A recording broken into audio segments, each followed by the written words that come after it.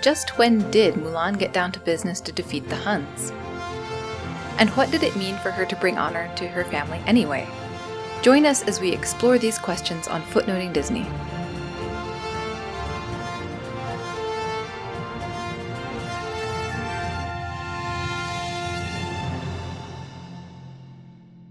Hello, this is Lucy. Welcome to Footnoting History. In this episode of our Footnoting Disney series, I'll be covering the many versions of the Mulan story. Mulan is a story without a single historical precedent. From a medieval ballad to early modern narratives to plays and operas, it's been told over and over again.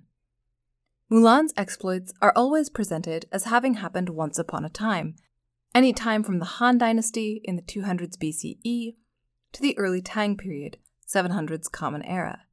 The one constant is that Mulan and her actions are extraordinary. Mulan has been described as perhaps the best-known Chinese literary figure outside China. She's an ideal figure for adaptation in many ways. Her story is set in the vague, romantic, and safely different past, where stories critiquing social norms and exploring possibilities outside them can be safely located. Her actions raise more questions than they answer, about gender roles, about the individual and the community, and about Confucian ideals of obeying one's parents and serving one's community, so each new retelling can find its own answers and take its own position on who Mulan is, what she does, and why this matters. Likewise, readers and viewers and listeners can take their own positions too. And last but not least, who doesn't love an underdog story about an awesome woman warrior? The Disney film of 1998 is the version of Mulan's story that is best known in the US, and perhaps more broadly outside China and the Chinese-speaking world. It's also a version that draws on multiple previous retellings of the Mulan legend. Wikipedia will tell you that the movie's source material dates to the 11th century, but as so often with Wikipedia, reality is more complicated than that. The image of the ideal woman as a perfect porcelain doll, for instance, dates to the 16th and 17th centuries, and newly restrictive ideas about how women should embody the Confucian ideal of filial piety, loyalty to one's parents. And arguably, getting down to business to defeat the Huns is an innovation of the early 20th century. In discussing the many histories of Mulan, I'm going to do my best to begin at the beginning. As I mentioned before, we don't have a single original Mulan tale, but we have two very early versions. Historians and literary scholars agree that the earliest written version probably dates to a 6th century compilation, Guijin Yuelu, by a Buddhist monk. We know this because of later authors, medieval and modern, who refer to this now lost text. In the earliest surviving manuscripts, from the Song dynasty, 9th and 10th centuries, Mulan appears as a hybrid cultural figure. Her actions, and how they are described, have more in common with the horsewoman poems of northern tribes than classical Chinese poetry. Clearly, she does not conform to ideals of femininity. We meet her weaving at the loom, the iconic social and economic activity of pre-modern women, but her mind is on fighting. This ballad also gives us Mulan's direct speech, explaining her motivations. A sigh, and then again a sigh. Mulan was sitting at the door and weaving. One did not hear the sound of loom and shuttle, one only heard her heave these heavy sighs. When she was asked who occupied her thoughts, she did not have a man she was in love with. There was no boy who occupied her thoughts. Last night I saw the summons from the army. The Khan is mobilizing all his troops. The list of summoned men comes in 12 copies. Every copy lists my father's name. My father has, alas, no grown-up son, and I, Mulan, I have no adult brother. I want to buy a saddle and a horse, to take my father's place and join the army. The ballad goes on to lyrically describe Mulan's acquisition of a warrior's supplies and a warrior's identity. At the eastern market she bought a fine horse. At the western market she bought a saddle. At the southern market she bought a bridle. And at the northern market she bought a long horsewhip. At daybreak she bid farewell to her parents. At dawn she camped at the side of the Yellow River. She couldn't hear her parents' voice calling their daughter. The only sound in her ears was the water of the Yellow River flowing. For 10 long years, Mulan fights hard battles. By the time the war is won, the generals are dead. Only the bravest soldiers return to receive honor from the emperor. Clearly, this version is a bit darker than the one with a talking dragon sidekick. But as in the Disney film, Mulan declines military honors to return home to her family. Her parents are overjoyed. Her sister puts on her best dress. Her little brother helps prepare dinner. And when Mulan returns to her old room and puts on women's clothing again, her army buddies, says the poem, were all flabbergasted. Mulan, smirking, I imagine, simply replies to them, "The male hare wildly kicks its feet. The female hare has shifty eyes. But when a pair of hares runs side by side, who can distinguish whether I in fact am male or female?" The version of the story written by Tang Dynasty official Wei Yuanfu retains the same basic elements, but Mulan's disguise and role as a warrior are presented as more temporary. Mulan takes her father's horse instead of buying her own, and her transformation is dwelt on in more detail. She changes away her white silk shirt. She washes away her powdered rouged face. Riding the horse, she reports to the garrison. Filled with noble courage, she wields a sword. This time, too, Mulan's homecoming is a bit more fraught. Whereas in the earliest version, Mulan's parents go outside the city gates to welcome her, here their extreme joy turns to sadness and worry before Mulan reassures them that her days as a warrior are over. From now on, she says, I'll be your darling girl again. Their relatives are amazed by her filial usefulness, and her army buddies are, again, confused. The moral of the story, according to the author, is that all officials and sons should be as dutiful as the daughter Mulan. Exactly when Mulan's story takes place is uncertain. Some place it in the time of the Han, China's most illustrious ancient dynasty. Others put it in the Northern Wei, in approximately the 5th century. This period between major dynasties has often been preferred by modern adaptations, like the opera Mulan Joins the Army. This way, no historical dynasty is portrayed as weak enough to need Mulan, or ruthless enough to conscript aged farmer soldiers like her father. Occasionally, she makes it as late as the cosmopolitan Tang dynasty of the 7th to 9th centuries. The fact that her exact historical context is so fluid is itself, to me, a fascinating historical fact, and one of the things that has made Mulan's tale so adaptable. Mulan's story was repeated with variations throughout the medieval period. Numerous Tang poets highlighted her femininity and her heroic patriotism, borrowed phrases from the famous ballad, and even dedicated other poems to Mulan. A 13th century editor of the ballad classified it as the type of song accompanied by flute and drum, and played at military events and on horseback. As cultural ideals of femininity changed under the 16th century Ming dynasty, so too did Mulan.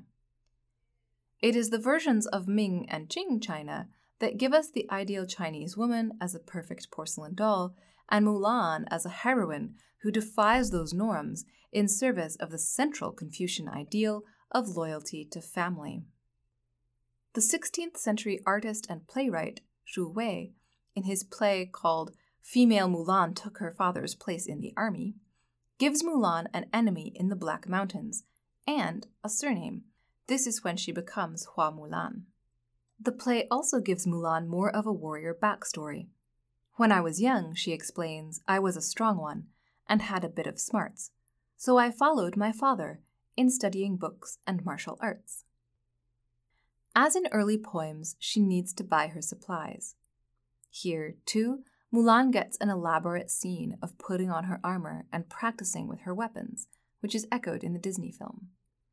She also unbinds her feet so that she can wear a soldier's leather boots. This is an anachronism. The custom of foot binding was contemporary to the 16th century, not the era when the play was ostensibly set, but it made great theater that made it into numerous later stage and film versions. At the close of the play, Mulan wryly observes that she passed under thousands of glances. Which of them could tell cock from hen? Differences between male and female, she concludes, can't be told with the eyes. Later adaptations sought to resolve ambiguities of Mulan's character.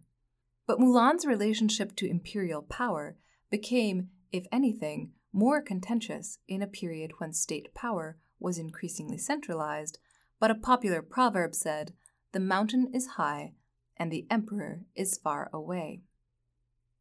A 1732 version asserts that Mulan is definitely chaste and definitely Chinese, and that the story was first written by a Tang dynasty general.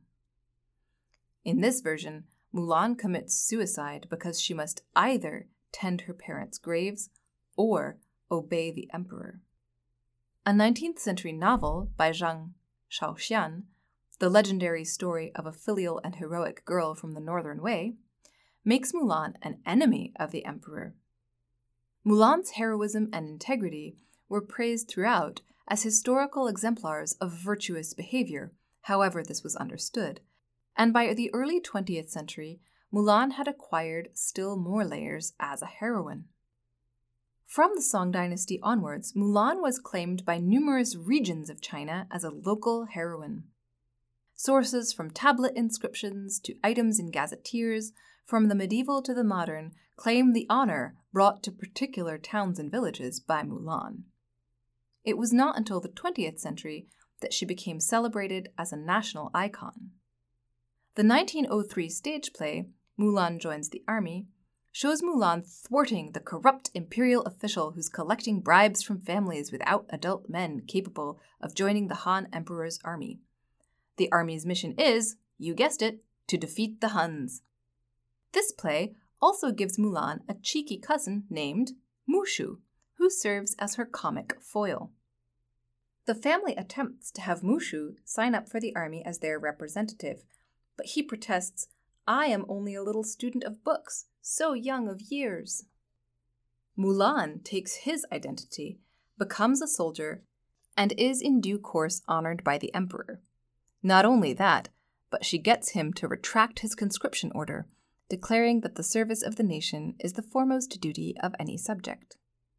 In the 1920s and 30s, Mulan's image and Mulan's story became connected with new political and social movements. In the aftermath of empire, China was figuring out what kind of nation and what kind of society it wanted to be. Mulan's ability to defy social norms while upholding traditional Confucian values made her an ideal heroine in many ways for the nationalist movement. She also became a model for the early 20th century's new woman, liberated from constraints of the recent past. Actresses famous for playing modern young women also played Mulan, who became a medieval icon for new possibilities. The 1939 film Mulan Joins the Army also shows Mulan as a trickster figure, capable of evading soldiers. Her family is less supportive than in previous versions. When she defies gender norms by hunting, her father commands her to spend the next 3 days weaving a bolt of silk. Mulan bows angelically and ignores him. Eventually, she persuades her parents to let her take her father's place in the army, that a girl, too, can bring honor to her family. "Just tell everyone," she says, "that I was always a boy, and that you dressed me up to pretend I was a girl. Now that I have grown up, I have changed back into a man." Also in this version, set during the Tang dynasty, Mulan has a romance with a fellow soldier, Yuan Du. When they have defeated the barbarian hordes, they sing a melancholy love duet, with plausible deniability about singing to each other as men, about how they wish their dreams of romantic partnership could come true. They are both rewarded by the emperor, and Mulan takes Yuan Du to visit her family. As in the earliest version of the poem, she puts women's garments back on and has her hair and makeup done without the knowledge of her army friends.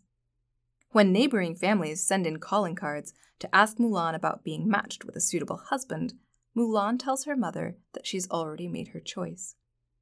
She calls out to Yuan Du in her soldier's voice, and then takes her mom outside to meet him.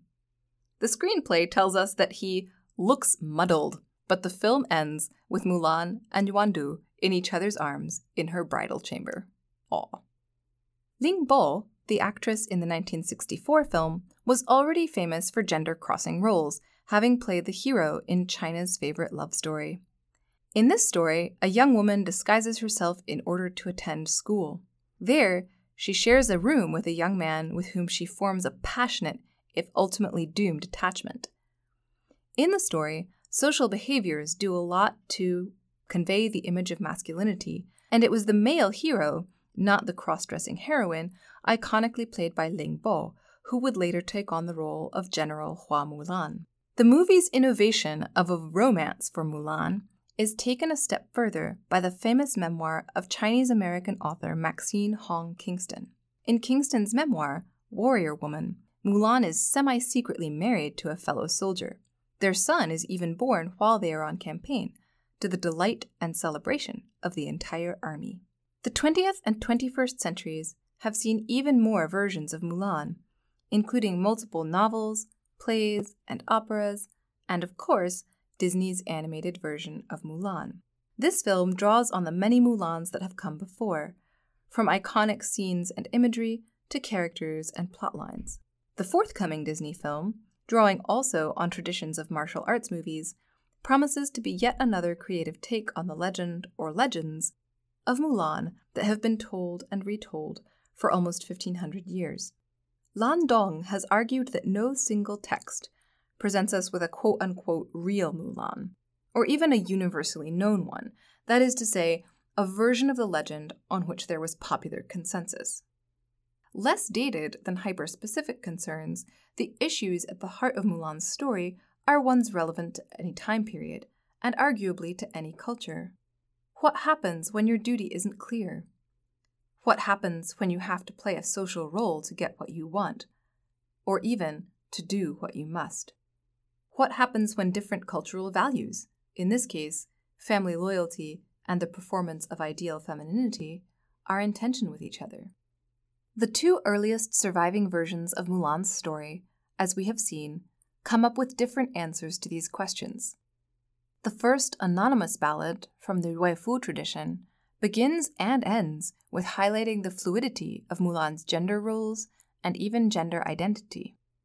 The second praises Mulan's integrity as a model for imperial scholars and subjects. This highlights another important element of Mulan's story that is always central.